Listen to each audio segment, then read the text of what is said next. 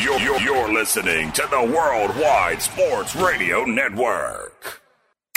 Didn't you coach Burt Reynolds? Yes, I did. Was he any good? He was a defensive back. I know. Was he any good? I said. 103.9 FM LI News Radio presents The Weekend Crunch with Errol Marks and Speedy Petey. Hello, Long Island, New York. I'm losing my voice. And around the country. This is The Weekend Crunch. I'm your host, Errol Marks, and my co-host, the great and powerful Speedy Petey. Remember, you can listen to our show every single Saturday from 7 p.m. to 9 p.m. New York Eastern Time, only on 103.9, the LI News Radio Network, brought to you by New York Sports Team Magazine and the Worldwide Sports Radio Network. Hurricane season is here as we are worried, and hopefully the lights and generators do not have to go on and go off where we might be losing everything. But we are here. We're here live Saturday night to always honor and really give you the greatness of what this show gives you, and that's the craziness in sports media and sports education. So here we are. Speedy, what's going on? I'm good, man. I have some family out here. This is my youngest brother's last weekend before he goes away to school. He's also going to Northeastern, so all three brothers are out here today. Unfortunately, because of the storm, they're going to have to leave a little earlier than they wanted to, but looking forward to having a good weekend, looking forward to a great show. Yes, absolutely. And when I say sports education, we give you a little bit of this and a little bit of that, and that gives you sports education. I'm just kidding. We're here to really give you New York sports for the next 2 hours, so we're very happy to be here. I hope everybody enjoys the show. Yeah, sports education sounds like a class. It is a class where we're teaching people. Yes, we are. A little bit, and we argue and banter about sports on this show. So, yes, if you want to call it sports education, we might as well call it sports bantering, because that's what we do. We have a great show lined up for you guys today. We're going to get into the NFL as the New York Jets lose their top pass rusher for the season, ruptured Achilles tendon. Carl Lawson is out for the season. So how does this hurt the New York Jets, and what the Jets need to do, or who they need to bring in to fill in that slot? We will talk also about the Jets this weekend as they've been practicing with the Green Bay Packers. Zach Wilson working with Aaron Rodgers. A lot of people comparing Zach Wilson's skills to Aaron Rodgers. We're going to get into that and why I think Zach Wilson has a very good chance of being the next Aaron Rodgers-esque type of player, but we'll get into that a little bit later. Also, the New York Giants, I believe they looked pretty good against the New York Jets in their first preseason game, and with none of their real starters playing. Kenny Golladay, who probably won't play at all this year. The Giants giving an overpaid contract, and a guy can never stay healthy. He wasn't in a lineup. Saquon Barkley was in a lineup. Daniel Jones wasn't in a lineup. A lot of the top defensive players on the Giants were not in the lineup. By the way, half the Giants are Pokemon fans, I find out in an event. And I'm working on getting Blake Martinez on the show, so that'll be very interesting moving forward. I wonder if Jason Garrett's a Pokemon fan. With his clapping, he could throw the Pokeballs around pretty easily. I don't know what a Pokeball is. I don't know what a Pikachu is, what I heard yesterday. I have no idea. I have heard that those Pokemon cards, there are cards that are worth $50,000. I mean, it's ridiculous. Who would buy a Pokemon card for $50,000? Well, these Pokemon crazed people love it. But we're not here. Blake Martinez probably does. Oh, absolutely. I heard he buys like $70,000 boxes. So it's ridiculous. He has enough money to do that now with the contract the Giants gave him. Absolutely. We're going to talk a lot about baseball. The New York Yankees are the hottest team in baseball, and why the Yankees could win the division, the American League East. Who would have thought starting the season as bad as they did after the trades, where everybody said, kick Brian Cashman out. It's all over his head. He's done. He's not going to be a GM for this team anymore. We need to move on and bring in a young GM. Well, boy, were they wrong. After making a move for Anthony Rizzo and Joey Gallo, this offense is a completely different offense and definitely a threat in the American League. We're going to get into that. The New York Mets, Jacob deGrom could be out for the season. Lindor and Baez might be back as good as next week. Does that help them squeak into the playoffs? We will see. We'll talk about their woes and what they need to do to get back into the race. We will also get into the NBA. The Knicks introducing Kemba Walker. That's right, Kemba Walker and Evan Fournier. the French ambassador. That's what I call him. All right, there you go. Evan, the French bastard. Bastard. Bastard. That's pretty good. The French ambassador. All right, if he struggles, maybe we could use that nickname. Oh, man, that's pretty funny, actually. French bastard. They were introduced this week. We'll play a couple of clips of that particular press conference and what they said at the press conference and how they would fit with this team moving forward with Tom Thibodeau's offense and defense. And we'll get into the NHL as well, and obviously debate wars and obviously crunch time. Anyways, first things first, the NFL. And in the beginning of the week was a bad week for the New York Jets. Everybody's been talking about Carl Lawson being the importance of free agency for the New York Jets. They needed a pass rusher. They needed a guy that can get at the quarterback on the defensive end position on either the right or left side. Adding Carl Lawson, a 26-year-old kid who looked really good in his first 3 years with the Bengals, up for a contract. The Bengals decided to let him go, and I believe was the more underrated pass rusher that was available this offseason. And the Jets made a move. They paid him $40-something million. They brought him to the team, a very good team-friendly contract. Carl Lawson was training hard. Everybody, Robert Saleh, you heard from the different coaches, defensive coaches, stating that the best player on the field for the past couple of weeks has been Carl Lawson. He's a beast. He can get at the quarterback. He's mean. He's tough. He's a leader. And then Carl Lawson was practicing with the Green Bay Packers, and he fell to his knees, and he couldn't get up. And he was crying, and he was in so much pain. He was picked up and brought to the hospital and dragged off the field on stretcher. And what happens? He gets an MRI. Adam Schefter was the first person to report this, that it was a ruptured Achilles tendon, which means he's out for the season, could be out for at least 10 to 11 months. I like what Carl Lawson says. This isn't going to end my career. This isn't going to end me. This is going to push me even further. I mean, he's 26 years old. If anybody could do it, it's a 26-year-old beast of a man that loves the gym and loves to push himself to the brick. But losing Carl Lawson for the season really sets the Jets back. A 4-3 defense, you need that edge rusher. You absolutely need that. You're not going to have Vinny Curry in the first game of the season against the Carolina Panthers. He's out for the first game, so he won't be back until game 2. I think it's against New England. So who are you going to start on the edges? Now, we all know who's going to be in the middle. We talk about Rankins. We talk about Williams.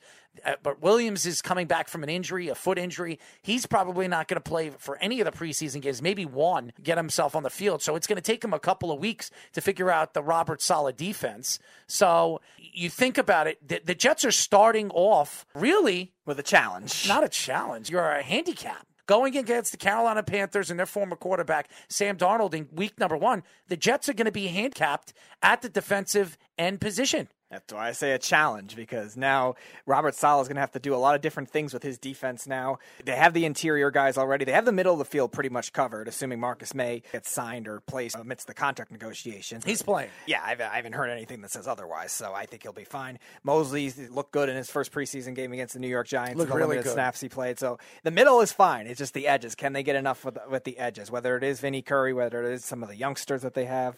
And again, Robert Saleh is going to have to maybe do some creative things blitzing-wise. He was always known to blitz slot corners in San Francisco, so I think they're going to utilize a lot of that now with either LaMarcus Joyner, maybe Ashton Davis. They have different guys they can move around. Some of the guys they drafted this year, maybe they could platoon in those roles, and that's what they have to do now to get some kind of edge pressure. So that's why I say challenge in the sense where Robert Saleh's going to have to evolve his defense and make it even more creative, as he did with the Niners last year when all those injuries happened. Do the Jets go to free agency? Do they bring in an Emerson Griffin, who everybody's been talking about, bring in a player of that magnitude? He played for the Cowboys, barely played last year, was really a fill-in player. They moved him to the outside linebacker position at some points of the season last year that didn't fit what we've seen Emerson Griffin was with the Minnesota Vikings. You look at the big picture with the Jets, they're going to have to really nitpick or really find an edge rusher on this team. I don't know if they have one, but if anybody could do it, it's Robert Saleh in that defense. I'm very thrown off because, first of all, there's no depth on this team when it comes to pass rushes. They drafted Zuniga last year in the draft, where I think a guy like Douglas, he really liked him. And last year and in the second half of the season, even with Adam Gase, we saw glimpses of what this kid could be. And he's had a very good preseason training camp. So Zuniga could actually win the job. But all in all, I just don't know where they're going to go. I think the Jets have no depth over there, and I think this is going to start going into the season. Every team has their problems. This was supposed to be a strength for the Jets, adding Carl Lawson and Curry. Now this is a complete weakness, and I don't know where the Jets are going to go to find a pass rusher that can actually give them, let's say, 7 or 8 sacks that can help out a Quinn Williams or a Rankins, because you know the Jets are going to dominate in the middle. I was advocating in free agency that they should go after one younger pass rusher, which they did in Lawson, and then a veteran pass rusher and make the money work that way. And Griffin is still available with that. There's also Jabal Sheard, Bruce Irvin's available. There's a couple of veteran-type pass rushers. So Ziggy Ansah, who, not a great run stopper, but they don't really need a run stopper. They need a speed rusher. So maybe somebody like that, and maybe they need 2 at this point just to fill in depth. The Jets have the money to do that. And now... Is it worth it? Is Joe Douglas willing to do something like that? Now, maybe a one-year deal would fit what Joe Douglas needs until next year, because Carl Lawson will be back sometime next year. I don't think he's going to start the season next year either. Right. And you also have to see, too, if those other guys play well, too. So maybe they sign one veteran pass rusher, and maybe Zuniga starts on the left side or something like that. Let's say it's Griffin. Griffin starts on the right side, and let's say Zuniga starts on the left side and he plays well. Then maybe you don't have to sign a second one. But if Zuniga struggles, or maybe they take somebody else out and he struggles, then maybe you have to get these guys. Because there are also going to be other guys that get hurt across the league, too, where Ziggy Ansah or Bruce Irvin could get signed by other teams, too, and then all of a sudden you're going to lose out on it. So I would probably just try to stick to sign one and maybe trust with what you have because of Saleh's defense. So going into the season, the Jets are handicapped, and they're going to have to figure this out. Now, Robert Saleh is a defensive-minded coach, so if anybody's going to figure this out, we saw him do it with San Francisco last year, it's Robert Saleh. He will figure this out. It scares me knowing that you have 17 games this season and you have no pass rushers on the outside, and Vinny Curry is going to miss the first game, and Vinny Curry is an old man. He was really a fill-in. Now, is he an underrated pass rusher? Absolutely. Vinny Curry is a very good pass rusher. He played all those years with the Eagles. He was a big part of why the Eagles won the Super Bowl a couple of years ago. He was a big part of that defense. But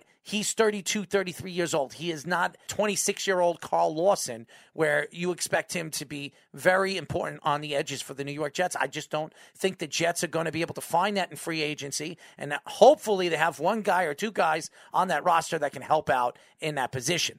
But what we saw with Zach Wilson in the game number 1 was quality passing, third down passing, and I thought Zach Wilson, even though he only played, I would say, 3 drives, he looked really, really good. 6 for 9, 61 yards, 3 third downs. One of them was a 3rd and 6. He looked really good. 3rd and 14, I think, was one of them, too. Mm-hmm. So he looked really good on third downs, and that's what you want to see with a rookie quarterback. So he was very impressive with his accuracy. He was the most accurate quarterback in game number 1. I know he played the Giants, and there was a couple of starters on the Giants defense that wasn't playing. The Giants' corner depth is good, though. It's not like you're facing scrub corners completely either. No, the Giants have a very good 3 or 4 good corner tandems, and they brought a couple of corners in the offseason as well. They just traded one, too, in Yadam, who I liked last year, but now with all the depth they have, especially now signing Adoree Jackson, they might not needed him anymore. Yeah, and I think when you look at the Giants didn't start any of their big starters. Daniel Jones didn't play. Saquon Barkley didn't play. Kenny Golladay, who can't stay healthy, didn't play. And a bunch of their top-end defensive players, too, didn't even play. So even though the Jets did start a lot of their starters, the Giants looked really, really good. I can't take shots at the Giants because it's game number 1, preseason game number 1. We didn't see their young starting quarterback. I expect Daniel Jones to take 3 steps forward this year. They're going to need it if the Giants have any chance to win that division this year. Now, I think the Giants have a very good chance. That division is weak with Fitzpatrick there, even though I think with Washington, he fits what Washington is looking for, a guy that can throw a lot of slant passes. He's an accurate quarterback, not a very strong arm, but Ryan Fitzpatrick, everywhere he's gone in his first year, he's played very well. With the Jets, with Tennessee, everywhere he's gone, with the 5, 6, 7, 8 teams he's played for, even with the Buffalo Bills, everywhere he's gone, he's gotten big contracts after his first or second year, and then he lays up a dud, and then teams completely give up on him. Or he'll fall apart in the second half of the season. So I expect Ryan Fitzpatrick to have a good year. And with the Eagles, if they don't go after Deshaun Watson, the Eagles are in a lot of trouble. Because after watching Thursday night's game against the Patriots and losing 35-0, that has to scare you that even with Flacco there and Hurts there, who, by the way, the Eagles love, that's why they got rid of Carson Wentz, there's a lot of deficiencies at that position, Speedy. Yeah, the Eagles now are in a position where they kind of have to take that kind of chance. They have the extra draft picks that they got from Miami when the Eagles traded back to 12 and then eventually traded back up to 10 to get Devontae Smith.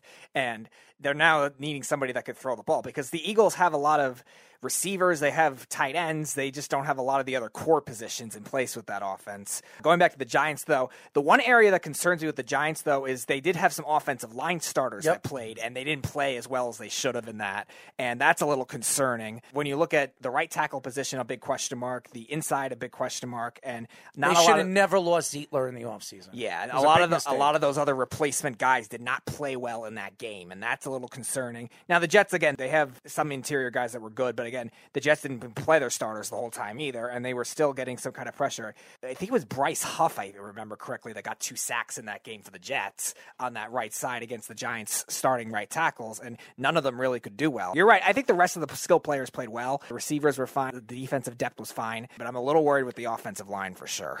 Absolutely. And with the Giants losing some key offensive linemen in the offseason, I was just saying Zeitler, a big leader, a guy that is a Pro Bowl caliber guard, and he could play center. He can play multiple positions. Losing a player of that significance definitely sets them back. But again, the Giants are a good team. I think they're built to win this year. I really do believe that. Their schedule fits them, especially in the division. You got to play the Eagles twice. You got to play the Cowboys twice. That division is horrible. So the Giants could absolutely win 4 to 5 of those games. They can win 10 or 11 games this year. Absolutely. The way the schedule is manageable for them. Yeah, it's definitely manageable. The NFC South isn't as good as it used to be. No, the NFC's weak. It's just the West that's good. And the AFC West, they have some teams that could be good, but it's a lot of question marks. The Chiefs are obviously very good. The Chargers and Broncos are kind of maybe on that wild card cusp right now. I like the Chargers. Yeah, I know you do. The Raiders are kind of in between, too. There are a bunch of teams right on the cusp, but no like obvious standouts outside of the Chiefs. Yeah, and remember, the Super Bowl is in L.A. this year. We are going to be doing our show at Radio Row. I'm very excited about it. We do have NFL credentials this year, so there is no nose to us, even though I've been there already. Speedy's going to have the opportunity to experience doing the show at a live event over there for the NFL. So it's going to be really, really fun. But what did you think about the quarterback play, the young quarterback play in the first week of preseason? Generally impressive. I think these coaches did the right thing in terms of letting them actually sling the ball, making them make tough throws rather than just trying to be conservative, just trying to see if they have a little accuracy. And that's why the quote-unquote completion percentage stats weren't as good, but they made tough throws. Trey Lance had an 80-yard touchdown. Justin Fields had a bunch of brilliant throws in that game. And Trevor Lawrence had a couple as well. Now, there were some downsides. I think Trey Lance had some woes in his first game. He didn't look good. Trevor Lawrence had some rough patches, but Justin Fields, I think, was very good. Mac Jones has been very good so far for the Patriots, and Zach Wilson was definitely very good for the Jets. All the quarterbacks that you said were very, very good. I think Justin Fields was very impressive. Now, there were a lot of guys open, and a lot of people were saying anybody can make those passes, but Justin Fields, when he needed to make those throws, he made them accurately, and he moved inside and out of the pocket. That's what you want to see with a quarterback that has the foot speed and the whereabouts to figure out how to move inside and out of the pocket, and he makes all those throws, too.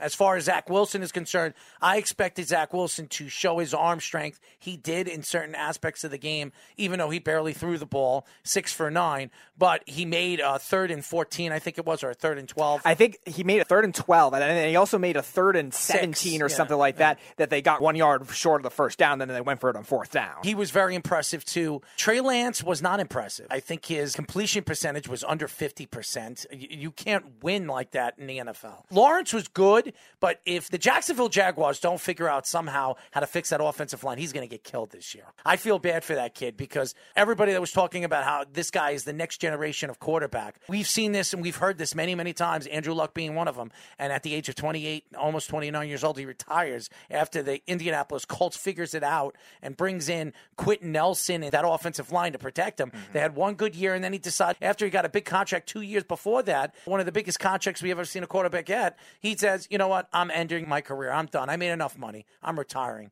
I want to spend it with my family. I don't want to be brain dead. So it's interesting that players are now retiring at a young age. Patrick Willis retired at the age of 30. These guys are all retiring, all these top-end players, because they're afraid of CTE and the injuries. They'd rather keep their money that they made and be able to walk and play sports with their kids, their sons, their daughters, than not be able to walk 20 years from now because of the injuries they retained playing sports. So it's very interesting. So far, preseason has been very interesting as we are watching preseason games throughout the next couple of weeks, and then the NFL starts September 9th. Buccaneers and Cowboys. That'll probably be a Super blowout. Bowl champion. That'll probably be a blowout knowing the Cowboys defense. Well, we'll see. If the Cowboys can get that offense moving the way I believe it could be, I think they can cause a lot of problems against certain defenses. So I don't know defensively how the Cowboys are going to be this year, but offensively they have some really good players. I'm just saying, good luck with that secondary going up against all the weapons Tampa has.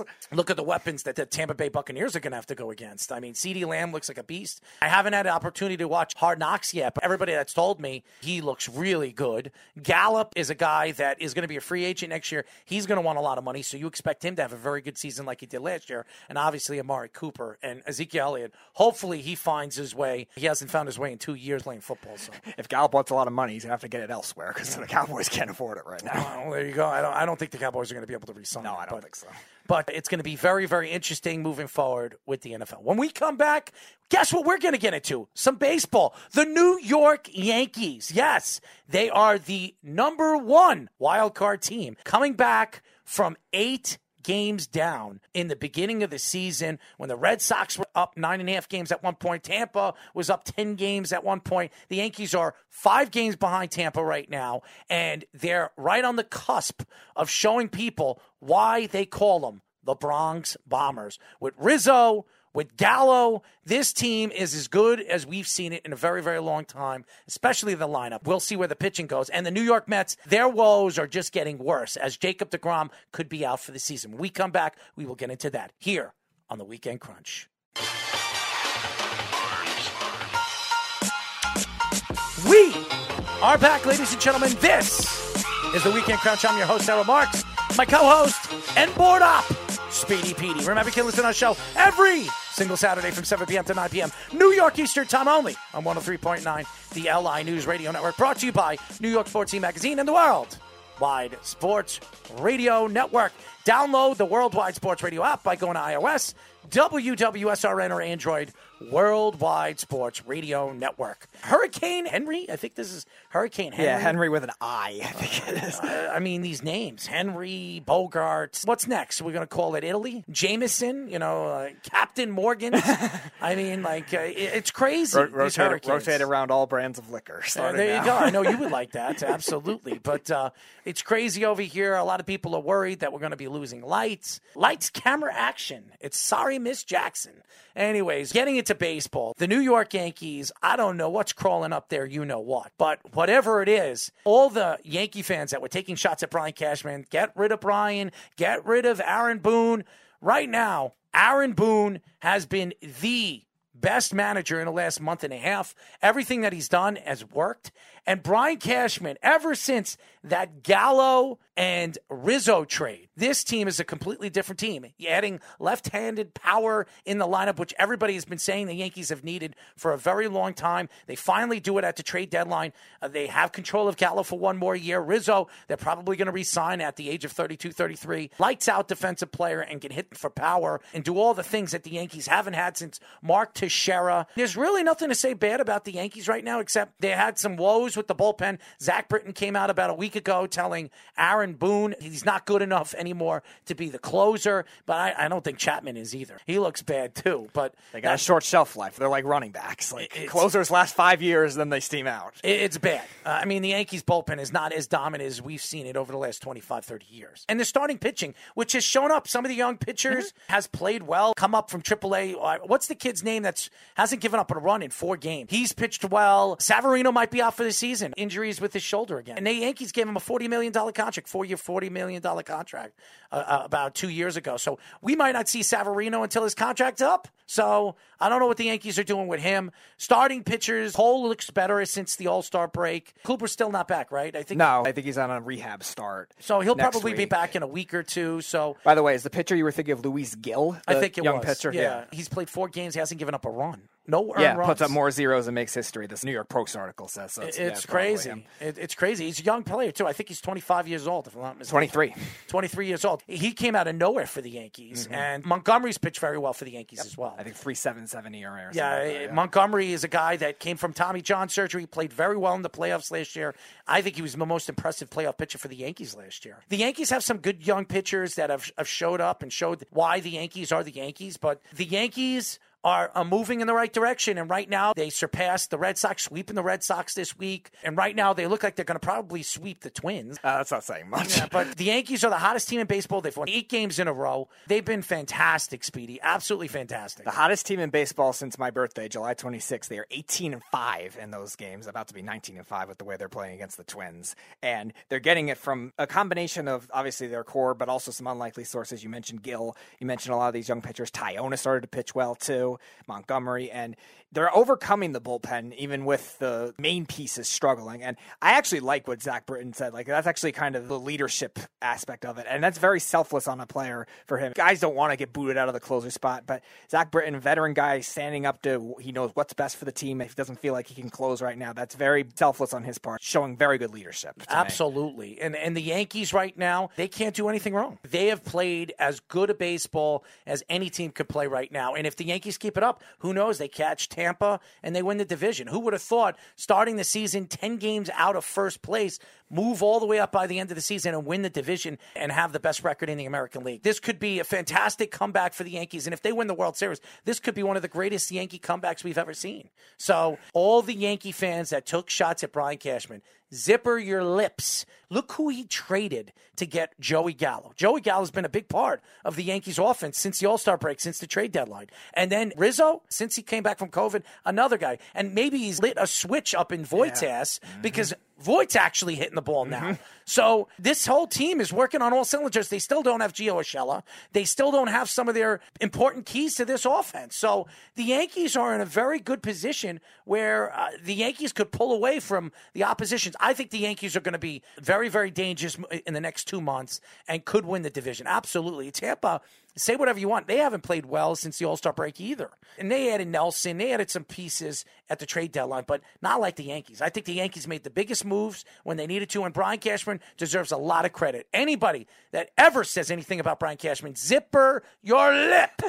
And as far as the Mets are concerned, hearing some of the stories, MRI after MRI for Jacob deGrom, nothing is found, but it seems like the stories coming out right now in the press that 99% chance that Jacob deGrom is going to tie his glove up and his cleats up this year. His season might be over. Yeah, elbow inflammation. Which it hurts the Mets because the Mets are still right there for a wild card spot, and they're slowly but surely falling out. They were the number one team all season long since the All-Star break, in first place in the National League East. They fell out of it. Atlanta took over. Philadelphia's played well. You're seeing the grittiness in that division, which we thought was going to be a very good division this year.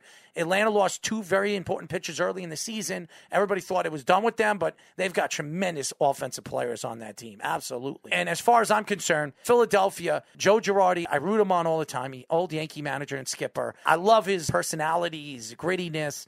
That Philadelphia team has some grittiness. And Zach Wheeler, yes, Zach Wheeler could win the Cy Young in the National League. It's quite competition that Wheeler has with Corbin Burns and Walker Buehler, but he probably will end up being a finalist the way he's pitched for the Phillies, but his value has definitely been worth it. They lost a couple of games to the Diamondbacks, so they're starting to slip a little, but they're still ahead of the Mets right now. The Mets want to take that contract back. Yeah, well, unfortunately, Zach Wheeler is still not going to help the Mets offense, which is their biggest problem. Outside of Pete He'd be their number one guy. Sure, but I'm just saying. He's single-handedly probably getting them into the playoffs. Maybe, but still, regardless, the Mets' biggest problem is the offense right now. And outside of Pete Alonso, they have nobody hitting right now. Guys that are trying to pull the ball too much, they're striking out a ton, they're leaving the bases loaded whenever they do get the bases loaded. And a lot of these guys that we thought, all right, these guys, these misfit guys, these bench players are now. I like that name, Misfits. Well, that's what it was in the beginning. See, they had all these scrap heap guys that were playing well misfits. for them, right? And then all of a sudden, all right, we just got to get McNeil back. We just got to get Conforto back, and none of them are hitting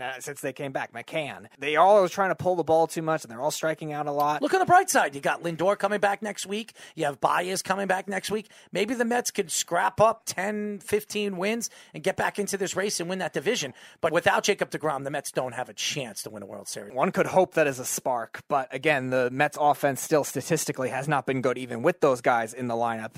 When Baez first got there, the first 3 or 4 games or so, it was good, but then after that it started to tail off, and even with Lindor struggling much of the season, there were certain guys that played well around him, and then when Lindor played well, nobody else did. So it just hasn't been consistent whatsoever with the Mets offense. And with Jacob deGrom now being out, they're having to rely on a lot of other pitchers to get it to work. Carrasco has not pitched well so far since he's come back from his injury. Their young pitchers have not pitched well. Their bullpen outside of Aaron Loup and Edwin Diaz has really started to struggle. And there's just really nothing that you could trust with this team anymore at the moment. You're a Met fan, so you know. And I think there's a lot of deficiencies. Their bullpen, which was very, very strong in the beginning of the season, one of the best bullpens in the National League, has fallen off. Right. Sandy Alderson, who thought he made aggressive moves in the beginning of the season, in the offseason, and then at the trade deadline where everybody thought the Mets were going to be buyers, including Josh Silverberg, who thought they were going to be the big buyers. No, it was the Yankees the buyers and the Mets the sellers, or whatever they were, not the buyers. The Mets were we got Baez because we needed one big move, but again, I think between Brian would have fit better with them.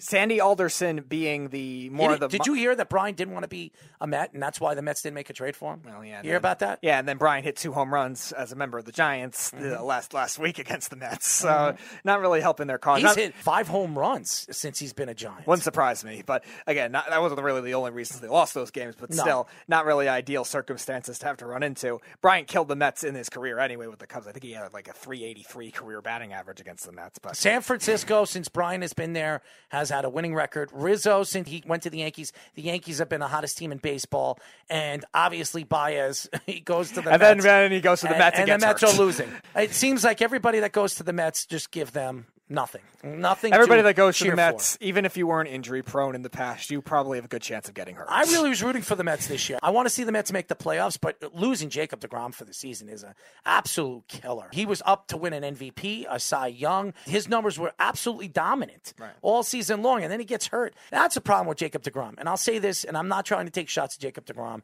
because I like the kid. I think he's a great player. He's one of the best pitchers we've ever seen. Jacob deGrom is a peewee. I just don't think he has the guts to push, even playing hurt. We've seen pitchers. We've seen Garrett Cole play hurt with a bad finger early in the season. We saw him with the spider tack. The spider tack and how bad he was playing. He didn't give up, and he started playing hard, and he made it to the All-Star game, and then he came back from the All-Star game and started playing good baseball. There was no excuses. You got to be gritty, and I don't think Jacob deGrom is the gritty player that we thought he was. He's a talented player, no question, the best pitcher in baseball. It bothers me, just like Clayton Kershaw, all those years. He's a great pitcher, but once he gets hurt, he's out for a significant amount of time. You're talking about months. Jacob deGrom hasn't pitched in a month and a half. You don't have your number one guy pitching. It's a big loss, and I'm telling you right now, he doesn't play for the rest of the season. The Mets have no chance of even if they squeak into the playoffs, winning a wild card game and going further. I don't even trust them to win a playoff series, even if they do get in, even with deGrom, with the way this offense is going. But that will be figured out when Baez and Lindor comes back. One can hope, but still, I believe it. That offense They're is still too bad. good. The team offense was still bad. Those regardless. 2 guys are too good. Even though Lindor's had a bad season,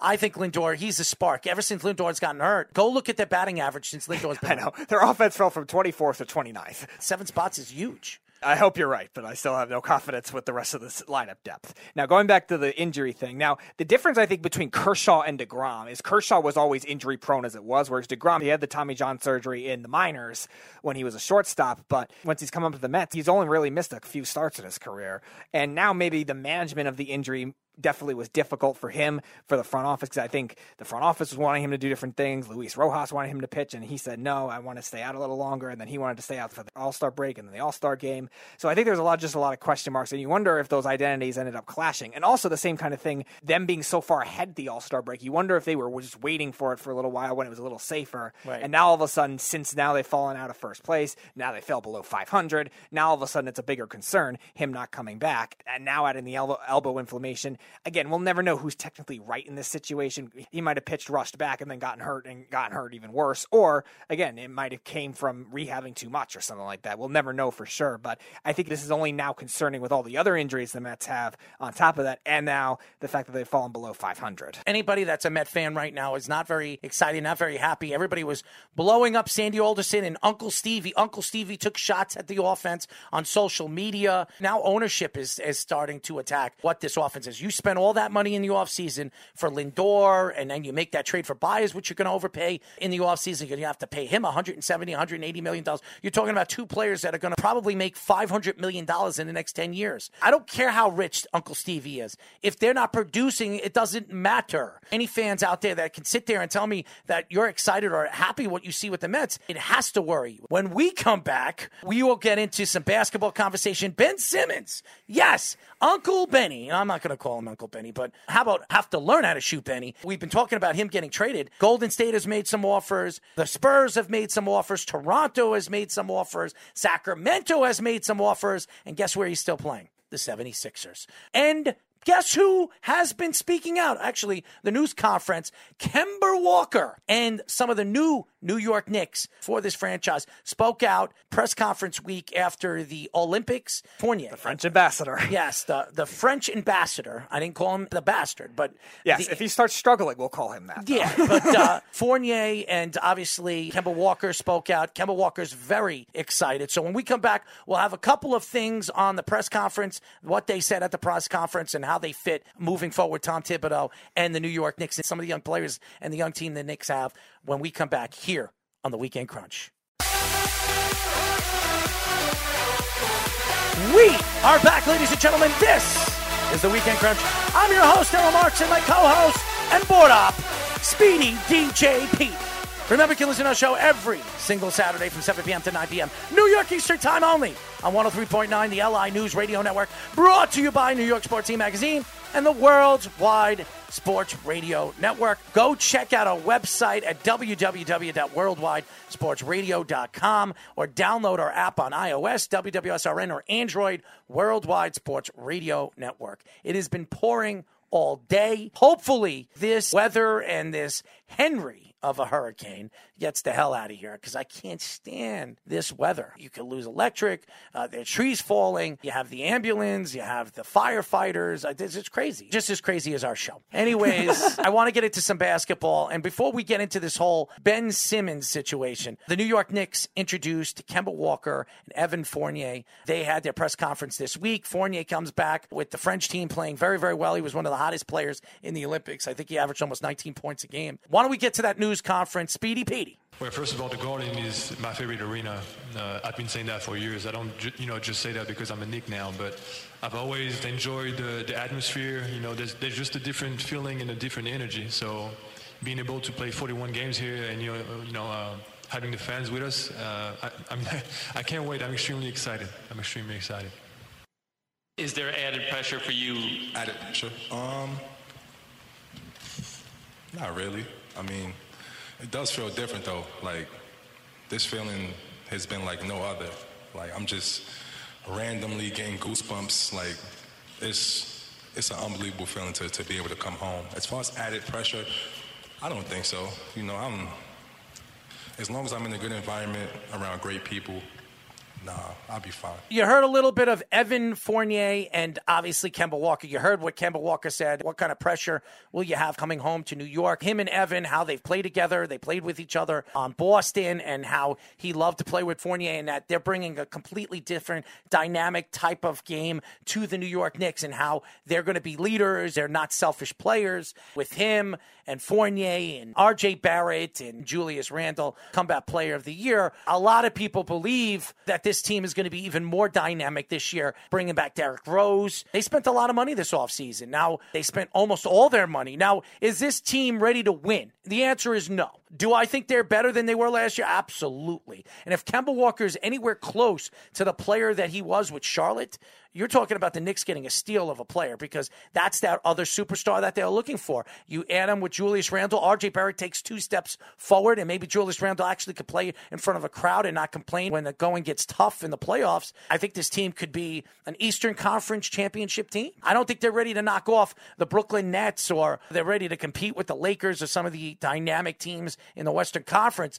But you're talking about one of the best teams and one of the most talented, dynamic defensive teams in the NBA, Speedy. Eastern Conference has a lot of good teams that are also have a lot of injury-prone players on their team, so that could maybe come into advantage for the Knicks if they are facing. They have a very good depthful team. Yeah, a Sixers team that has a bunch of injury-prone players, a Nets team that has a bunch of injury-prone players. So if they're the healthier team, who knows? That could end up happening. It worked in beneficiary for Atlanta and Milwaukee, and again, if they have to deal with those same kind of injury problems, Milwaukee overcame it this year, obviously, to win a title, playing a lot of games without Giannis and a couple of the other players, and maybe the Knicks have that same kind of firepower where the Knicks have 2 guys in Derrick Rose and Kemba Walker that now are going to be a great backcourt combo when healthy, not just one guy having to do everything. And that could end up benefiting in terms of managing them both, making sure they can stay healthy, because obviously Rose has had huge injury issues in his career already, and Kemba Walker's had a couple recently where that could be a little concerning for the Knicks. But they have a lot more depth in order to compensate for that. Fournier is a guy that's going to definitely help them offensively, a mid-range shooter, 3-point shooter. Pretty good defensive player, too. Pretty good defender, yeah. So adding him to the mix, you take a little pressure off of them offensively. Julius Randle, I don't expect him to duplicate the year he had last year, but he should still be very good. He'll give you 14, 15 points. He should still be very good, where he's going to definitely be a factor. RJ Barrett's He adds size to the Knicks. And remember, the Knicks last year, they had a very good draft. They brought in Obi Toppin and Quickly. This is their second year. I think Obi Toppin's going to be used a lot more this year. Quickly is going to be fun to watch. He's a great shooter. And then they bring in McBride, who's looked very good in the Summer League, and Grimes has looked, as the Summer League has progressed, he's looked really, the last really good. game, I think he had 26 points. Yeah, so both of them have looked really, really good. And you heard Kemba Walker. He says he's been watching a lot of some of these young players that the Knicks have in the Summer League. He says he's been very impressed, and he's very excited what some of these young players could be. So the Knicks are a young and up-and-coming team. RJ Barrett could turn into a star. And Quickly and Obi Toppin, this is going to be a fun young team to watch this year. And if Julius Randle can duplicate what he did last year, and then you get Derrick Rose off the bench that's going to add 14, 15 points. You have Kemba Walker, gives you 24, 23 points a game, and all the other players, this team could be as good as any team in the Eastern Conference, because this is not a strong Eastern Conference. The Brooklyn Nets are the best team. Even with the Milwaukee Bucks winning the championship this year, they're going to take 2 steps back, I believe, this year. The way the Greek Freak played and Giannis played throughout the playoffs, he really showed why he's one of the best players in the league and why he got all the money he got in the offseason. But I think the Knicks have a very good chance with the depth that they added. This is one of the most talented, depthful teams in the Eastern Conference now. This is a very good bench. Now with some offensive firepower, too, it should make them a little more well-rounded than they were, too, because the Knicks were a great defensive team, top 5 in a lot of categories, number 1 in a few for sure, and a lot of the defensive metrics, analytics categories, too. Whereas offensively, they were efficient. They were taking smart shots. They had good ball movement, but they just weren't scoring a lot. They didn't have the same scoring prowess. They were 24th offensive-ranked team in terms of points, in terms of a lot of different categories. But now, those guys adding the extra prowess to that with Fournier, with Kemba Walker, who's a very good attacking point guard, great passer, and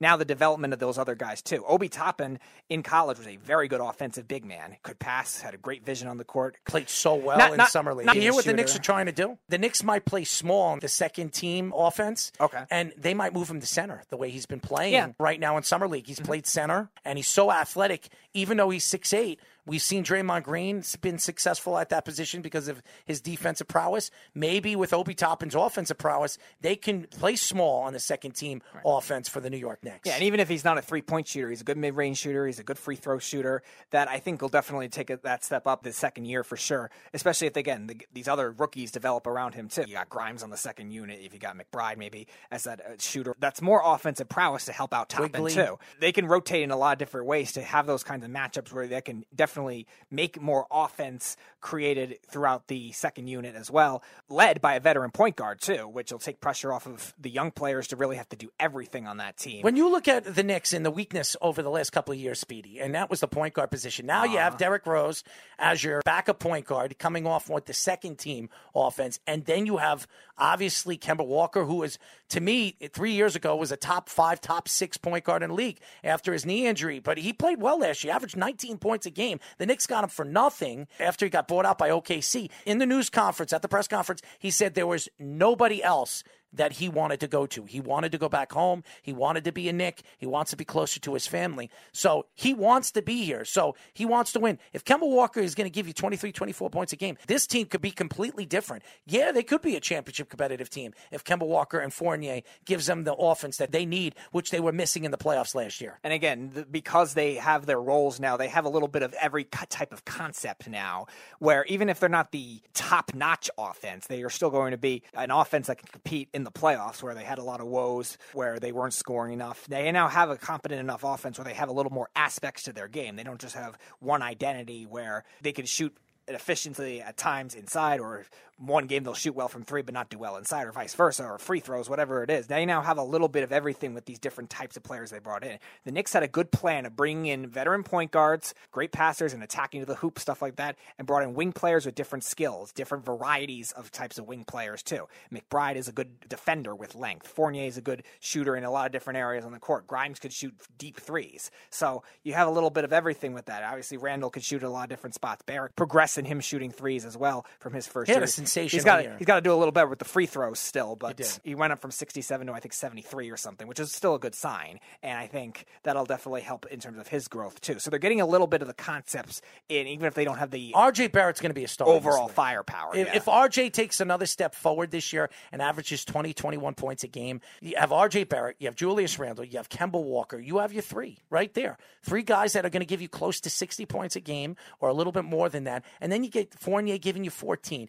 Derrick Rose giving you 13, 14 points. All these players that can put points in buckets, and Quigley giving you 10, 12 points a game. This team has a lot of depth. Look at what the Suns did this year with obviously a superstar in Chris Paul, all the way to the Western Conference Championship, then went to the NBA Championship. Yes, they came short. They fell short, but the depth is what really brought them where they wanted to go. Utah, a lot of depth. Portland over the years, a lot of depth. You need depth if you want to win. And that's why the Lakers made the trades and made the moves they did in the offseason. Depth is what's going to help you win. So very interesting what the New York Knicks have done in the offseason. Tom Thibodeau is very happy. You should, as a Knicks fan, be very excited for this team and the upcoming season. I'm very excited about what the Knicks could be this year. Brooklyn didn't really do anything. Kevin Durant got a big contract, an extension, a 4-year deal worth almost about $200 million. We knew that the Nets were going to do that. They got to figure out what they're going to do with James Harden. They got to give him a contract. You have your Fab Three, your top trio with what they have with the Kyrie Irvings of the world, the Kevin Durants, and then obviously the Hardens. But what are they going to do on the bench? That's going to be a huge weakness. And when you talk about depth in the playoffs, you saw what happened to them when they didn't have depth. And you can't rely on the superstar players all the time. Kevin Durant, James Harden can't stay healthy. Kyrie Irving can't stay healthy. That's why youth is so very important. And that's why the Knicks are one of the youngest teams in basketball. I think the Nets need to do the same. They drafted. They had a lot of picks. They did pretty well in the drafts. We'll see what their picks are. As far as Ben Simmons, besides getting his body caught up with the Jenners or the Kardashians, he's no longer with them. So maybe you would think that would help him, but it hasn't. He got a big contract, and 76ers are pawning him off, but obviously not wanting to trade him because the Golden State Warriors have offered him some significant picks and players. We've heard the Spurs. We've heard Sacramento, Toronto. I think all the NBA teams have offered him something. They just think that they can get an onslaught of draft picks for Ben Simmons, who can't hit a three-point shot, who has only hit like 3 3-point shots since he's come into the league in 4 years. And of course, one of them was against the Knicks. And can't hit a free throw if you paid him. I think out of 100 free throws, he probably hit 10. I mean, he's horrible. You made Shaq look good. I mean, he's horrible. This is a talented player that if he learns how to shoot a free throw and has somewhat of a perimeter game, this guy could be one of the elite players in the league. I think he needs to go to a team that's going to help him do that, where they don't have to rely on him to make that three-point shot, a.k.a. the Golden State Warriors. You wonder at this point, too, if the Sixers are just better off waiting and trying to see if he can grow his game a little bit in the season. He doesn't train. He doesn't work hard. I know that, and that was a big problem for him coming into the draft. He was just relying on his, I guess, God-given talent. His talent. And his it size. And it hasn't worked for him into developing. He was obviously great his rookie year. He won Rookie of the Year, but hasn't grown much since then. So talented. And that's a big problem when it comes to judging the upside. Because when you look at young players, trying to trade for young players, you're trading these picks in order to also get young players in order to get upside, too. Because you can get upside with those first-round picks. You can get upside with these other young players that a lot of these teams have been trying to trade. Golden State, the main guy in their deal was James Wiseman, who was a number 2 pick. And I think all-around talent talent-wise, was more skilled coming out of his draft than Ben Simmons was out of his. And that's who the Sixers are asking for. I mean, Ben Simmons is going to have to grow his game in order to do that. We've seen the Spurs, we've seen the Kings, all these different teams trying to trade backcourt players to give the Sixers more shooting to go along with Joel Embiid inside. And if Ben Simmons doesn't give that same kind of thing back, it's not going to be very good. So maybe the Sixers at this point, if they want to get that offer, might want to go into the season, see if his game grows a little bit. You're right, I don't trust it too either with his work ethic, but he's been in the league for 5 years. They might not have a choice. You think it's going to change? Yeah. If they want want to go somewhere else. If they want a big offer, they might not have to try something at this rate to at least see, all right, maybe there's a little progress. Maybe this is the time to trade him, and then maybe trade him at a little bit of a higher, and then maybe you can see one of these teams jump in. I think if he goes to a good coach, there's a couple of good coaches that can absolutely help him grow his game. He's still very young, 23, 24. He's got a lot of basketball left. He could still find his game. When he came into the league, I compared his skills to LeBron James. He was really everything LeBron James could do. Pass. LeBron was not a good shooter when he came into the league. Right. LeBron worked on his shot. He wasn't a good free throw shooter. He worked on his free throws. He worked on his game to become the player that he is. He doesn't work, and we've seen it. Ben Simmons is a great player. He just doesn't put the time in. If you want to be a top-end player, you want to be a player to be reckoned with, and he is that type of player. He's been in an All-Star game how many years? 3 out of the 4 or 5 years he's been in the league. He's talented, but talent could only get you so far, and Ben Simmons needs to figure that out. If he doesn't figure that out, he's going to be another bust in this league. And everybody says, well, he's been an All-Star for 3 years. That's a bust for a talented player of that magnitude who everybody was saying was the next LeBron James coming out of the draft. A number 1 overall pick should not be one-dimensional. Yeah, well, but we've seen a lot of those. Well, yeah, of course, but still, if you want a number 1 pick, you want a guy that is expected to do as many things as possible, and Ben Simmons really does 2 things. He can pass well, and he can defend well, and that's it. When we come back, some hockey conversation. The New York Islanders. Lou Lamoriello slowly but surely has had a very good offseason. There is no stories yet that they have signed Casey Cizikas, even though a lot of people have said they already have pretty much dotted that on the line. There's no stories coming out that they have signed Zach Parise or Paul Mary, but for some reason they haven't signed anywhere else. What is up Lou Lamoriello's sleeve when it comes to that, and the end of a great career in Henrik Lundqvist? Yep. We will get into that when we come back here on the Weekend Crunch. We are back, ladies and gentlemen. This is the Weekend Crunch. I'm your host, Errol Marks, and my co-host, Speedy Dan Petey. Remember, you can listen to our show every single Saturday from 7 p.m. to 9 p.m. New York Eastern Time only on 103.9, the LI News Radio Network. Brought to you by New York Sports Team Magazine and the Worldwide Sports Radio Network. Download the Worldwide Sports Radio app by going to iOS, WWSRN, or Android. Worldwide Sports Radio Network. Every time I come into the studio here, I'm sweating. And you can't open up the windows because it's pouring outside right now. My air conditioner is blasting, but we can't have an air conditioning in the studio because it's soundproof, and we don't want these compressing mics to capture the sound. So I sweat during the show. And everywhere I've gone, I've been in CBS, I've been in NBC, and when I've been on all these different shows in Sirius Radio, in the Sirius Radio studios over there in New York City, they're all hot. I could have central air in here, but you're still going to catch the sound. There's still sound, so it sucks. It really does. Anyways, I want to get into some hockey. This guy deserves a lot when it comes to New York hockey, New York sports. He's been the face of New York hockey, and when you talk about goaltending, and you talk about when you want to compare him to probably a top 10, top 15 goaltender of all time, Henrik Lundqvist is definitely in the conversation. And I am not a Ranger fan, and everybody would know that on this show. I'm an Islander fan. I grew up a Ranger fan, and I've seen some great goaltending from the New York Rangers. I saw John Van Beesbrook, my favorite player of all time, Mike Richter, John Davidson. There were so many great goaltenders in the past, and in the last 20 years, the best goaltender in the NHL has been not even close. It's been Henrik Lundqvist. And Henrik Lundqvist, who is very into painting and artwork and hats, music too, loved New York, loved to be the face of New York sports, and he was for really 7-8 years when Derek Jeter retired. He was the face of New York sports. He was the best player in New York sports. Besides the young players, the Aaron Judges of the world, he was the face. And what he did for New York hockey in the early 2000s and the mid-2000s is just utter and remarkable. He is a special, special player. Very smart, talented, good Samaritan for NHL. Never got in trouble on and off the ice. Always been a face of just pleasure. I met Henrik Lundqvist 3 or 4 times.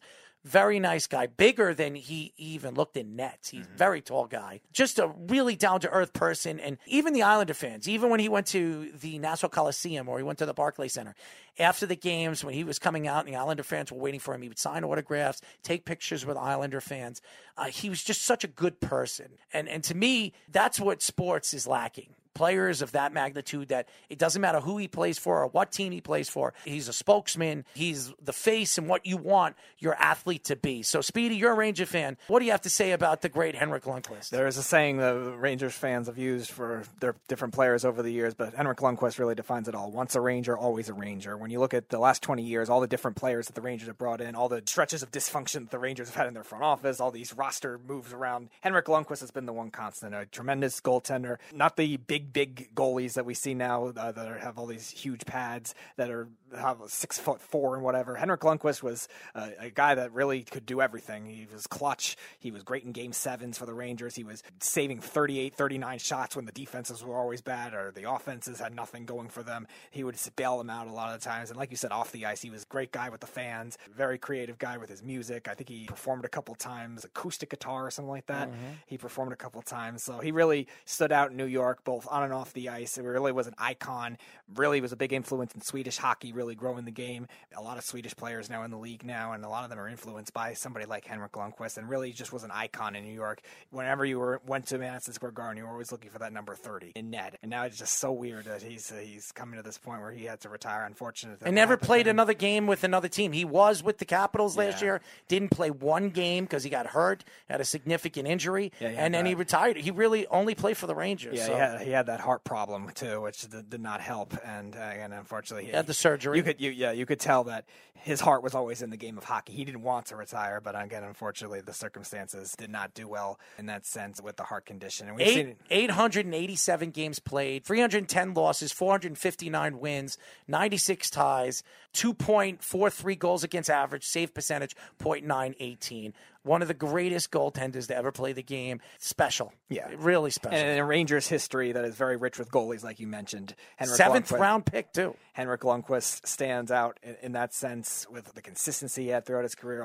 Best Ranger goalie ever. Yes. I mean, when it comes to numbers, it's not even close. Right. And I'm a John Van Biesbroek fan. It's not even close. 459 wins.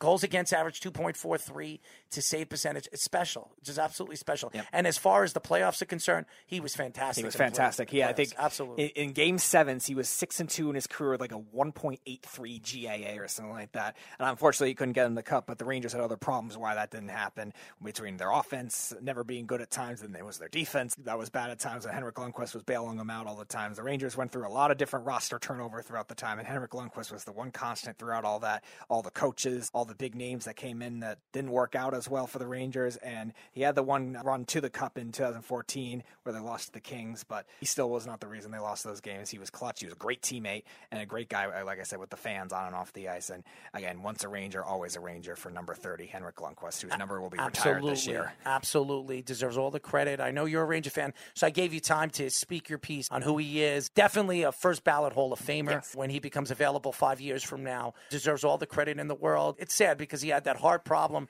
He had to have that quick surgery, and I don't think he was ever going to play again. A lot of people said that. And he's had that heart problem for years, and nobody found that. So thank God he's alive, and he's a great Samaritan for New York sports. I think eventually he'll be a coach or he'll be a GM of an organization. He loves the game of hockey. Absolutely. And he's very smart. So I think he'll get an opportunity one way or another to either run an organization or be a part of an organization. So congratulations to the Lundqvist family and Henrik Lundqvist on a great career and just a great face of New York sports, really. And he is an icon, absolutely. As far as the Islanders are concerned, Lou Lamoriello slowly and quietly has had a very good offseason. Getting Pelech to sign an 8-year deal, one of the best defensemen in the NHL, to a $5.5 million contract. To get a player of that magnitude to sign a $5.5 million, you're talking about defensemen making $10 million a year. I mean, you just saw the Devils sign, what's his name again? Dougie Hamilton to $10 million a year. He's just as good as Dougie Hamilton, maybe even better. And he got $5 million less on a great player's contract. There were stories coming out that Zach Parise and Paul Murray were in the bag. Cizikas was in a bag. They're still not signed, but they haven't signed with anybody else. What does that tell you? It tells you that Lou Lamoriello is waiting for something to become open before he makes and signs those guys to figure out the numbers and how they fit. I still think the Islanders will go after Tarasenko. I think that's what they're gunning for and that you're trying to make a move for. They're just trying to figure out numbers. And once they do that, when you could bring in a Zach Parise, bring back Palmieri, you got Palmieri going to the second line with JP Pajot. You bring in Zach Parise for the third line, and then Tarasenko for your first line. You really solidify all three of your lines, and Anders Lee is coming back. So you have one of the best defensive teams, you have one of the best defensive coaches, and then you have the offensive firepower that they were lacking in the playoffs. That practically cost them game number 7 in the Eastern Conference Championship. Yeah, you wonder what the Islanders are maybe waiting on. If it is Tarasenko. I think it is Tarasenko. It is Tarasenko. I think in terms of like the big picture, like I think that's their main goal. But if they don't get Tarasenko, there are some other options that have become available. I've heard Johnny Gaudreau. I've heard Brock Besser from the Vancouver Canucks is another option. Philip Forsberg from Nashville is another one who could play both center and wing, which would be good as well. So if they don't get Tarasenko, there are even some other options they can go after. And you wonder what those kinds of offers are coming for. I know Tarasenko said the Islanders are his number one choice among the teams he wanted to be traded for. So there's definitely more incentive both for New York teams. Right. There's definitely more incentive for Lou Lamoriello to get that done. But again, if the Blues are trying to get a lot for him, it might be hard because again, Lou Lamoriello, while he does have the riches of the prospects that he does have, he's going to be tough on them too, and they're going to make it crazy. He's not going to just give them all his prospects away for one player. Think. And Gauchno did very well on drafting prospects and defensive players because if you look at Lou Lamoriello, he really hasn't had much of a draft. His first year, which I went to, was a great draft. He added Oliver Wahlstrom and Dobson. Ever since then, I don't think he's had a first-round draft pick. This is going on his 4th year with the Islanders. He's won 2 GMs of the year, and he's made some quality trades at the trade deadline. He hasn't had a first-round draft pick in 2 years. He gave up his first round last year for JP Pajot and his second-round pick. And then this year, he gave up his first for Palmieri. So to me, you look at Lou Lamoriello, it wasn't him that built this strong farm system with a bag of riches. And I'm telling you right now, I'll say it again, it's very hard to find elite defensemen. And the Islanders have some good defensemen in their farm system, really good ones. And they can use it as trade bait or move them. I don't think they're going to have to give up any of those to get Tarasenko. I really don't. Tarasenko is getting a lot of money this season, almost $9.5 million. The next 2 seasons after that, $5.5 million. But Tarasenko hasn't had a good season in almost 2 years because of injury. So the Islanders could get him on a cheap. I don't think they're going to have to give up much to get him. I think maybe a second round and a couple of prospects, but not top prospects to get him. I think that will settle. I think they're trying to figure out how the numbers are going to fit. Right. And the Blues probably are pushing for a little more, being how Tarasenko's past was, being a very consistent offensive player throughout his career. But the last 2 years are definitely dwindling that offer down where it's not going to be what they're expecting. So maybe they're hoping another team could bite. Maybe a surprise team could bite in that. But again, Tarasenko limiting those number of teams doesn't help the Blues end of the trade either, because now the options are limited as it is, which it was already, because not every team has the salary cap situation either, or the desire to say, all right, we're going to push for the one player that we think can get him over the top. The Islanders are that obvious situation where of those teams that are consistently in the second and conference championship rounds of the playoffs, they're the ones that obviously need the offense in comparison to Vegas and Colorado and obviously Tampa, who won back-to-back cups. They don't need the offense as much. The Islanders are definitely the team with the obvious situation for that. They did sign Bolivier, 2-year extension, which was an affordable contract for a kid that has played very well in the playoffs. He's been one of their best playoff players in the last 2 seasons. And the Islanders back-to-back years in the Eastern Conference Championship. Lou Lamoriello smells blood. Remember, he's 80 years old. He wants to win a championship before he retires. He has built this team fabulously with Barry Trotz. This team is one of the top 4 teams in the NHL. They're bringing back practically their whole team. They didn't lose anything in the offseason, none. And they're bringing players to this team. If you can add Zach Parise and Tarasenko to this team with the players that they have already, they really position themselves very, very well. They have one of the most talented teams when it comes to center depth. Who's got better center depth than the Islanders right now? And they have the young Barzell, the Pajots of the world, who wasn't healthy in the playoffs, didn't play healthy in the playoffs, who was fantastic the year before that in the playoffs. So they've got a lot. And the Islanders are, if they make those moves for Tarasenko and bring back Palmieri and Zach Parise, you're talking about the Islanders being a heavy favorite to come out of the Eastern Conference. Heavy favorite. When have we heard that the Islanders were a heavy favorite to come out of the Eastern Conference? Not in my lifetime. Yeah, so it's crazy. And Lou Lamoriello has done such a great job with this organization and how this team is built, with the new stadium going to be open for the first year, the inaugural season. It's a great opportunity to see this team actually go to a Stanley Cup. And remember, 2 back-to-back Eastern Conference teams against Tampa. They went to Game 6 the year before and then a Game 7, and they lost 1-0 on a shorthanded goal with too many men on the ice. So the Islanders are on the cusp of doing something very special, and they would have won the Stanley Cup this year. Absolutely, against the Montreal Canadiens. Absolutely. And Ranger fans need to hold back and stop attacking this team. You got to give them credit. You got to give Lou and Barry Trotz a lot of credit because this team has been just special in every kind of way. And this is Garth Snow's team. You say whatever you want. All those players, besides maybe 1 or 2 players, have been Garth Snow guys. So Garth Snow, he's not very good at free agency. We all know that. Andrew Ladd, gone, and some of the players.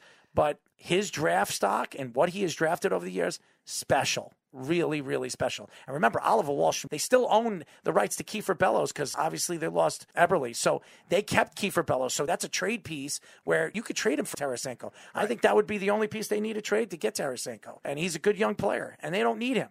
So I think the Islanders are positioned very, very well to get where they want to go and get the players that they need to come in to help them win a Stanley Cup. When we come back, Speedy, what do we got? Debate Wars. Here on the Weekend Crunch.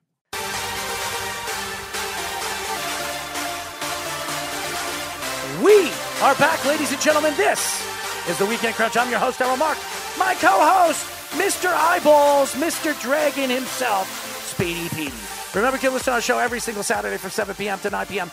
New York Eastern Time only on 103.9, the LI News Radio Network, brought to you by New York Sports Team Magazine and the Worldwide Sports Radio Network. Download the Worldwide Sports Radio app. Well, here's what you could do. You can go to our website and find it, www.worldwidesportsradio.com, or you can go to iOS, which is Apple, WWSRN, or Android, Worldwide Sports Radio Network. By the way, did I tell you that I was DJing Mary's party last week? Mary J. Blige. Mm-hmm. Met a lot of interesting people at a party in Southampton over the weekend. Fun. It was really, really good. I met a lot of generous people, to say the least. So thank you to Mary, and thank you to a great, great party that I was DJing at. So are you ready, Speedy? Yes, it is time for Debate Wars. This is the Debate Hour. And now in this corner, your host, Errol Marks. And in this corner, who gives a shit? All right, we're going to start this week in the NFL. Better running back, Tony Dorsett or Edgar and James? Go ahead, Speedy. I'm going to take Edgar and James in this one. Their numbers are very similar, both with rushing yards and receiving yards, but I think James was a little more consistent in terms of the end of his career, too, even with the Arizona Cardinals, later in his career with the Colts. And I also think having, 3,500 receiving yards with Peyton Manning, who's throwing a ball to Reggie Wayne and Marvin Harrison and Dallas Clark and all the weapons he had, too, makes it even more impressive for him. Dorsett obviously played on some very good Cowboys teams, too. Won a Super Bowl, I think, his second year in the league. But I'm going to take Edgar and James. Very close. Well, Tony Dorsett was a very good running back, very talented, also played for a very good Cowboy team that at the time there was no salary cap. So he played with all those great offensive linemen and all those great teams. I'm going to give it to Edgar and James because in his first 5 years, he was one of the most dominant running backs in the league. He helped out Peyton Manning, helped develop Peyton Manning, and he was just an explosive player. Really, on the inside and the outside, power back, smash mouth football, which I love. So I'm going to go with Edgar and James. All right, let's go to baseball. Who is a better pitcher, Sid Fernandez or Dave Stewart? I'm going to take Stewart in this one because of his postseason success. He had, I think he won 3 World Series in his career, pitched very well in all but one of them. And he had a couple bad years towards the end of his career, but I think he had more better peak years, under 3 ERAs a lot of the time. I know Sid Fernandez, 86 Mets, he had a great game in that World Series. But I think as a whole, Stewart in his postseason career was very good. More strikeouts, I think a better whip. Even though I think Fernandez had a better ERA, I think Stewart had a slightly better whip, or some of the analytic numbers too. So I'm going to take Stewart. I'm going to go with Sid Fernandez. Now, both players, they weren't superstar players. They were good players. Yeah. I mean, Sid Fernandez, 114 and 96. It's not numbers that pop out at you. ERA 3.36. But Sid Fernandez, when it came down to big games and big parts in a season to get them into the playoffs and get them where they needed to go, Sid Fernandez actually showed up. So I'm going to go with Sid. All right, let's go basketball. Better European big man, Zygmuntras Ilgauskas or Vlade Divac? I'm going to take Ilgauskas in this one because Divac, I think, in the beginning of his career played for a lot of very good Lakers teams. And Ilgauskas, I think, was a little better all around when it came to his offensive game, better free throw shooter, better offensive prowess throughout his career. And I know he played on with LeBron James later in his career, which helped out. But remember, we say it all the time. How bad were those, outside of LeBron James, how bad were those teams? He was the second best player a lot of times on those teams. I'm going to take Ilgauskas. First of all, it's Divac, and you never got a chance to watch him. He's right now, I think he's the GM right now of Sacramento. Yes, and everyone hates him. Or the president or whatever the heck he was over there. But he was a great player, and he was traded for Kobe Bryant, if you don't know that. When Kobe was drafted by the Hornets, and then the Hornets traded with the Lakers for Lottie Divac and somebody else for Kobe Bryant, and boy, was that one of the worst trades in NBA history. But Lottie was a very good player. He had a very good career as an NBA player, one of the more underrated defensive, offensive big men in the league.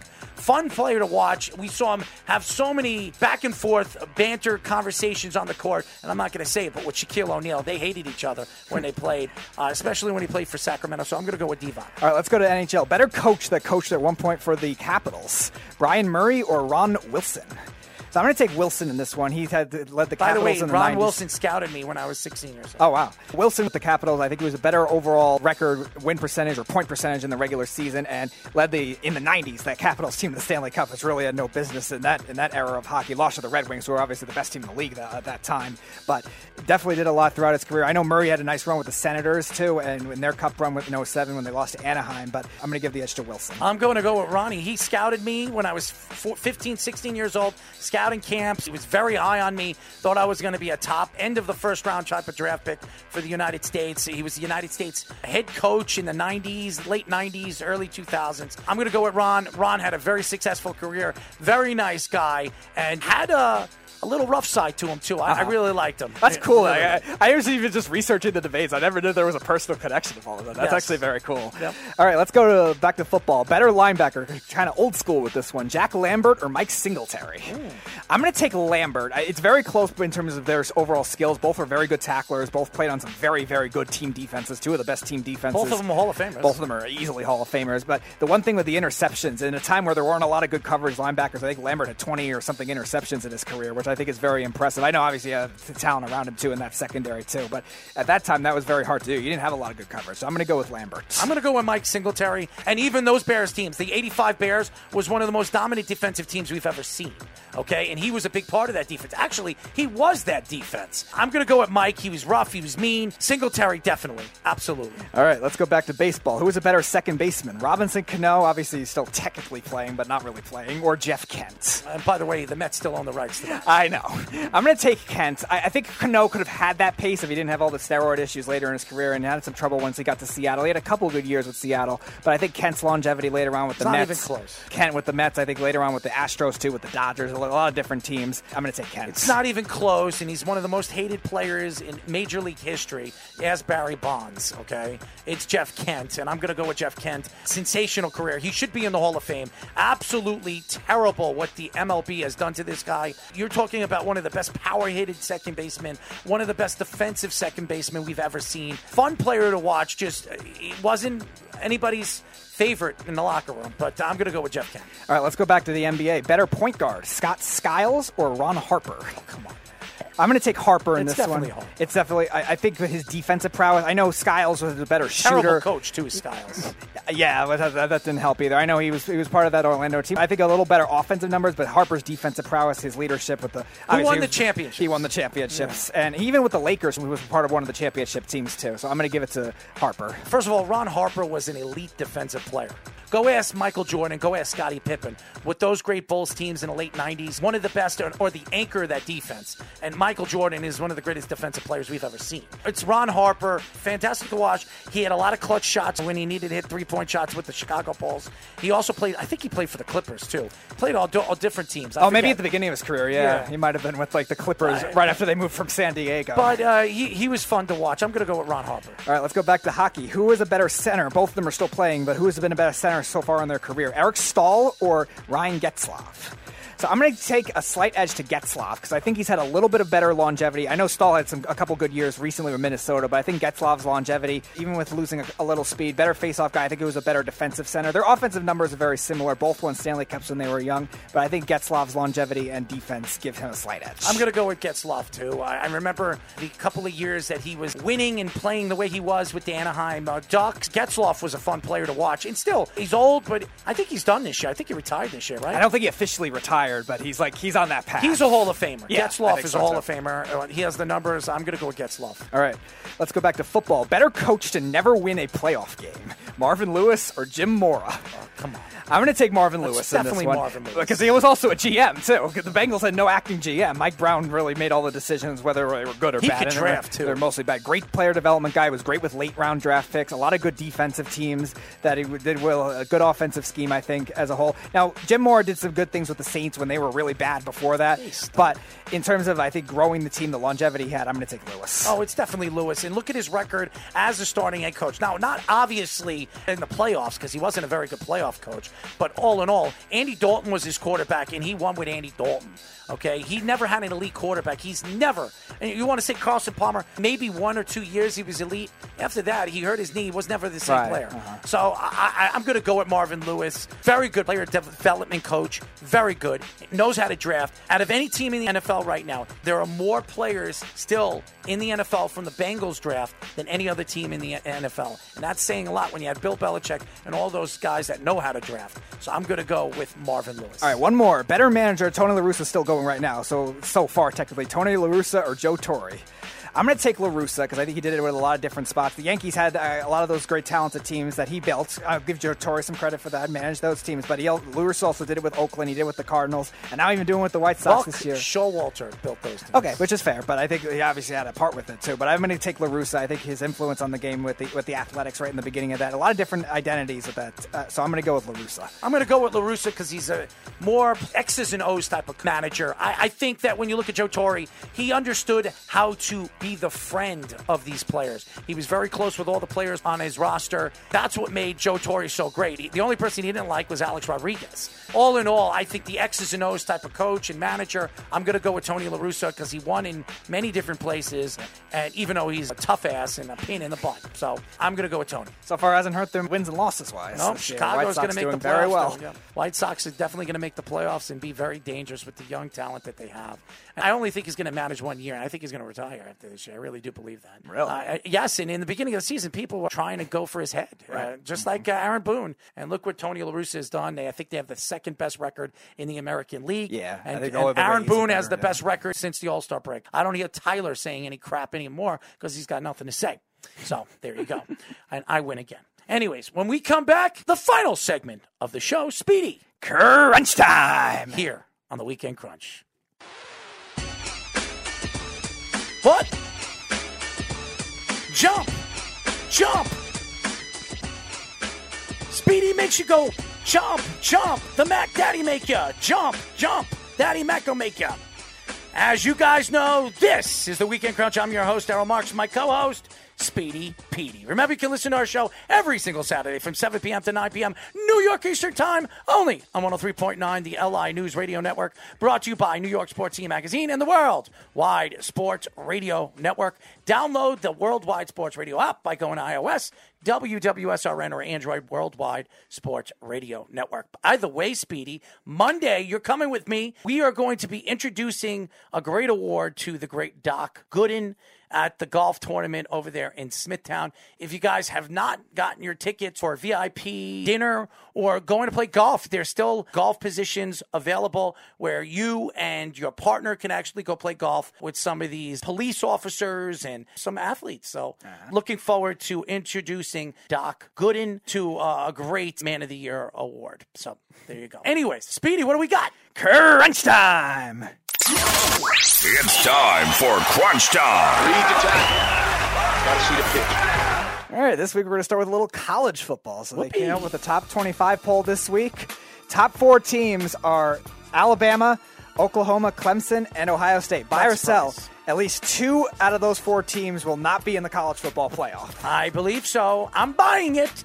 Where's Georgia? Is he? Are they Georgia's number 5. Georgia's definitely going to make it. I picked Georgia to win the whole thing this year. But no, I think 2 teams will fall out. I think Clemson will be one of those teams, even though they have a good young quarterback there who played very well when Lawrence was hurt last year with COVID-19 and all that other stuff. I still believe Clemson is not going to have a great season this year. Either will Alabama. I'm going to buy it, too. I think Clemson could fall out because I think they'll lose one weird game, and I think if they're not undefeated, that's going to keep them out of the playoff. I think either one of the Big Ten teams will bounce back, or I could see a team like Oregon in a full Pac-12 season because they got a very good roster this year, too. They have a second year of a very good quarterback with Tyler Shuck and a very good defense. One of the top 5 picks of this year's draft. Watch out for Kayvon Thibodeau, a pass rusher. He leads the way on that Any defense. relations to Tommy? No. It's spelled the French way with the E-A-U-X. I know. I'm just okay. Yeah, so I'm actually going to agree with you. I am going to buy it. All right, buy or sell. 2 out of 3 out of Justin Fields, Trey Lance, and Mac Jones will be their team's Week 1 starters. I'm going to sell that. I don't know if Justin Fields is going to start right away because we heard what the coaching staff has said over there with the Bears. They're going to give Andy Dalton the chance. I don't know if Mac Jones is going to start either because Cam Newton's still there, even though he looks like he's winning the job too. And we know Trey Lance is definitely not going to start. They're going to give it to Jimmy G. So I'm going to sell that. I'm going to sell it too, just because I don't really trust with the Patriots, what they're going to do. I think Fields will eventually become it. I think the players love him too much. I think his preseason performance really proved a lot. Trey Lance definitely won't be. And Bill Belichick always does interesting things. I think they'll still try to ease him in. So I'm going to agree with you. I'm going to sell that too. Buy or sell, the Mets will finish the season below 500. I'm going to sell that. I think the Mets will figure things out. With Baez coming back, with Lindor coming back, we don't know if Jacob deGrom's ever going to play again this year. But I think that this roster is still good enough to have a 500 record. They are a borderline playoff team. I do believe they're the best team in this division when healthy, so I am going to sell that. They're definitely not going to be under 500. I'm going to sell it too. I still don't trust them necessarily to make the playoffs, but I think they'll finish above 500. I think they're still too talented to finish with less than 81 wins, and they're right now only 1 game below. I think they'll find at least somewhat of a groove, whether it's one big streak or like one where they play consistently well. Again, I still don't necessarily trust them to make the playoffs, but I think they'll finish above 500, so I will also sell that. All right, buy or sell. The Sixers will only get 1 first-round pick in a potential Ben Simmons trade. I agree with that. I don't know where they think or how they think they're going to get more than that. Ben Simmons is a great player, but Ben Simmons, as good as he is, he can't figure out how to shoot, and he can't figure out how to shoot a free throw. In the NBA, those are 2 very important aspects of his game. So I am going to buy. They're only going to get 1. Yep, I agree. This stock is falling for Ben Simmons. I think it's going to be very hard for them to get anything more than 1 first-round pick at this point. And his contract's ridiculous. His contract's ridiculous. They're asking for way too much at this point. I think it's really going to plummet what they're going to end up getting, so I am also going to buy that. All right, buy or sell. If the Islanders do not trade for Vladimir Tarasenko, it will be Johnny Gaudreau they trade for instead. That's a possibility. I'm going to buy it. I think they're definitely going to bring in a player that's going to play with Barzal. I don't think Zach Parise is the guy because he's one stage to retirement, and Palmieri, since he's come to this team, he's played with Pajot. So I think they're going to need a player that's going to be able to play and give Barzal a sniper. So I'm going to buy that. I'm going to buy it too. I could see that being a very likely option because the Islanders, between Garth Snow and Lou Lamoriello, have traded with the Flames a lot. So I actually could see those connections being strong. Gaudreau, very fast skater, just like Barzal. I could see that kind of thing fitting in if they don't end up getting Tarasenko. I still think they'll end up getting Tarasenko, but if they don't, I think that is going to be a good fallback option because Gaudreau is very fast as well and very skilled. All right, buy or sell. The Jets will trade for and sign a free agent pass rusher in order to replace the void of Carl Lawson. I think they're going to buy one for free agency. I don't think they trade for one because next year they have all those draft stock and draftees, and they're not going to win a Super Bowl this year. They're not ready to win. I think they're rebuilding. I think next year they're going to be considered a playoff team, especially with the development of Elijah Moore, Elijah Vera Tucker, and Zach Wilson. So I'm going to sell that. Yeah, I'm going to sell it too. I think because the Jets, I don't think you're going to get off to an ultra fast start. I don't think you're going to see that kind of thing where they say, all right, we're a surprise 4-1 team. Let's go get another veteran pass rusher and try to sell off draft picks. I think the only chance of that happening is if they get off to a fast start, but I don't think they do. So I think they'll kind of stay in the middle ground and get better later in the season. Being Carolina, I told you that. I still don't think Buy so. and sell it, baby. All right. Buy or sell. The Yankees will stay ahead of the Red Sox for the rest of the season. Oh, I'm buying that. Absolutely. I think the Sox are done. Their pitching has been horrendous since the All-Star break. I don't know what more to say. I am buying that. I'm I'm buying it too. I've still had a lot of concerns with the Red Sox in terms of a lot of their players getting older now too. Their lineup depth, even with their young players, have started to struggle as well. Those older players are really the only thing carrying them, and their pitching is awful right now. And I think it's just really a confidence shot right now. Whether the Yankees can surpass Oakland and stay ahead of Oakland and catch up to the Rays, I'm still not sure about, but I think they'll stay ahead of the Red Sox. I will absolutely buy that. All right, buy or sell. Another big man will surpass Joel Embiid's contract within the next 2 years. Absolutely. The way the NBA is rolling with the new CBA rules and contracts, TV deals, it's only going to go up, so I am going to buy that. I'm going to sell it. I think this is, like you were saying yesterday, $49 million is a lot for a big man. I can't see another one getting that. I think the Sixers front office is very strange. Karl Anthony Towns? Maybe, but maybe the Joker. But I even that, I think the Nuggets front office is too smart. About the Joker. I think they're just a little too smart. The Sixers front office, they do a lot of weird things. Too smart, then he'll go somewhere else. I think he's another guy like Giannis. I think there's going to be very much like a team Giannis player. got a lot of money. I know, but I don't think you heard he's up to buy Milwaukee. The Brewers. Yep, he's going to be a part owner of that soon. But I don't think those players are like that. Well, Towns will want out and he'll get paid wherever he goes. But I just think the Sixers front office, them being the contract they give, is kind of the exception of the rule rather than the rule. So I'm actually going to disagree. I'm going to sell that. All right, buy or sell. Jack Eichel, after his weird tweet about the NHL, will not be traded this offseason. I would believe that. Now, after opening his big mouth, he should have kept it quiet, saying things about the NHL. Why would a team actually make a move for him where you're going to take on the press and all that other? He's not going to New York now, that's for sure. So I'm going to buy that. I'm going to sell it. I still think he'll end up getting traded. I think the Sabres ultimately end up selling short. I definitely don't think he's going to end up going to the Rangers. No way, not with the press. I don't think They'll eat him up. Yeah, I don't think other teams are going to be that afraid of a tweet, though. We see athletes tweet like this all the time, and I don't go think to a small city. I don't think it's going to shy everybody away. I still think he'll end up getting traded, so I am going to sell it. All right, buy or sell. Let's go back to college football. So Georgia, Texas A&M, Iowa State, Cincinnati, Notre Dame, and North Carolina are the rest of the top 10, in addition to the teams we heard before. Somebody outside of that top 10 will be a college football playoff team this year. I'm going to sell that. I don't see it. I know every year TCU is always in the hunt. And they always have very good recruiting classes and stuff like that, especially in the division they are. But I don't see it. I'm going to sell that. I'm going to buy it because I think Clemson isn't going to make it either. I think Alabama and Ohio State will. Only 4 teams make it, right? Only 4 teams make it. I agree with you on Georgia, but I think that other team is going to come from either the Big Ten as a bounce-back type candidate or from the SEC. When are they changing that? I think it's 2 years from now. How many teams? Right now they're looking at 12. Wow, that's good. That'll be fun to watch. Yeah, it will be. I'm very excited for that, too. But I think if those surprises come, it'll either come from the Pac-12, either the back end of the SEC or the Big Ten, which right now those teams aren't the ones ranked in the top 10. So I actually am going to buy it because I agree with you on Clemson and definitely Oklahoma, your favorite quarterback, not making it to the college football playoff. Absolutely. All right, buy or sell. Jacob deGrom will not pitch again this season. I'm going to sell because I think if the Mets get into the hunt again, he's going to want to come back and try to help them win. So I'm going to sell that. I think you'll see Jacob deGrom, especially if the Mets are making a run. Yeah, I'm going to sell it too. I think Jacob deGrom will end up pitching again. I think, again, it's all about if the Mets are in the playoff. Right, and which I think they'll stay pretty close for a while. And I also think, again, there's a lot of conflict between the front office with Luis Rojas, what Jacob deGrom wants, whatever. If they don't make the playoffs, Luis Rojas is gone. You think he's gone completely? Oh, absolutely. Okay. Absolutely. I think he'll get one more year. No way. Not with the talent and the money they spent in the offseason. Only because of the injuries, I think he'll get one more year. But again, if he doesn't do it again, yeah, I can definitely see Aaron Boone's had a lot of injuries, too. Look at what he's No. I'm not saying he's better than Aaron Boone. I'm saying I didn't say that, but I'm saying that Aaron Boone and everybody wants the Yankees to get rid of him, and look at what the Yankees are doing. So, all right, that's an excuse. Yeah, I'm going to agree with you, though. I'm going to sell it. All right, buy or sell. There's actually some rumors with Larry Fitzgerald, who's not reported to training camp yet, potentially retiring, but he's still not sure yet. Buy or sell, he will play at least part of this season. Oh, I'm selling that. He's not. I think he's done it. I think he wants to be an analyst, a broadcaster. That's what he went to school for. I think Larry Fitzgerald has a sensational career, one of the greatest wide receivers we have ever seen, and probably the second or third greatest hands we've ever seen. And very nice guy. Larry Fitzgerald, I would love to get him on the show. He's just a perfect Samaritan, great spokesman for the NFL. So I am going to sell that. He's never going to play. I'm going to sell it too. I think the writing's on the wall with them going after A.J. Green, them drafting Rondale Moore, running all these receiving type running backs too. You forget they have Hopkins still there. And obviously DeAndre Hopkins, who I think is the most skilled wide receiver in football right now. And I think, the writing's on the wall. I think he'll end up getting some kind of... Fox is going to sign him or something. Yeah, I can see that kind of thing. He's going to stay with the game in some facet. But I think the writing's on the wall with all the receivers that they got. And he's been hinting at it for a while, so I definitely could see it happening. So I'm also going to sell it. All right, let's go back to the NBA. Buy or sell. Miles McBride will be in the Knicks starting lineup for at least 10 games this season.